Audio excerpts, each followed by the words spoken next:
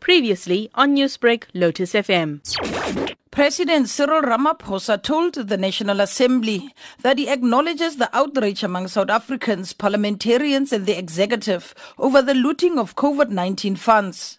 It is disgraceful that at this time of national crisis, there are companies and individuals who seek to criminally benefit from our efforts to protect people's health and to save lives. As government, we've taken several measures not only to detect, to investigate or prosecute such crimes, but also to strengthen the measures to prevent corrupt activities. To achieve this purpose, I have authorized the Special Investigating Unit to probe any allegations relating to the misuse of COVID-19 funds across all spheres of the state. He avoided answering the question on whether he believes that former eThekwini Mayor Zandile Gumede should be a member of the KwaZulu-Natal legislature.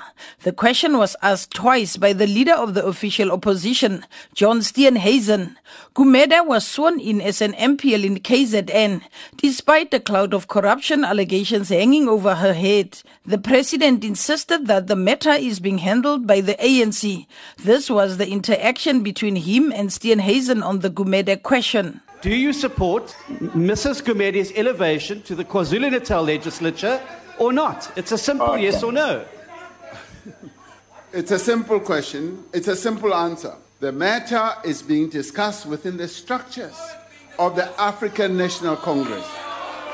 That matter, that has caused, yes, admittedly, everybody agrees it has caused quite a lot of disquiet, and the matter is being discussed within the structures of the African National Congress in a very democratic manner, and leave it to those structures to deal with the matter. Thank you very much.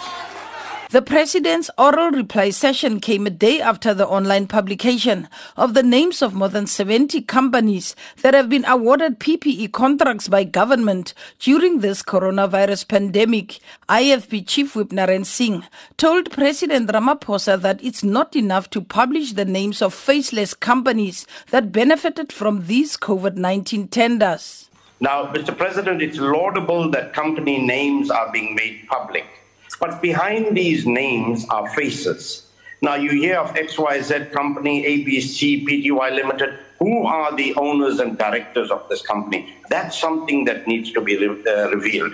Responding to Singh, the president says it is part of their strategy to get all the details of all the companies that have benefited from the COVID-19 contracts. Yes, you're absolutely right. As we fight corruption, we should not only be focusing on the names of the entities, but we should also be focusing on the faces behind those entities. Newsbreak, Lotus FM, powered by SABC News.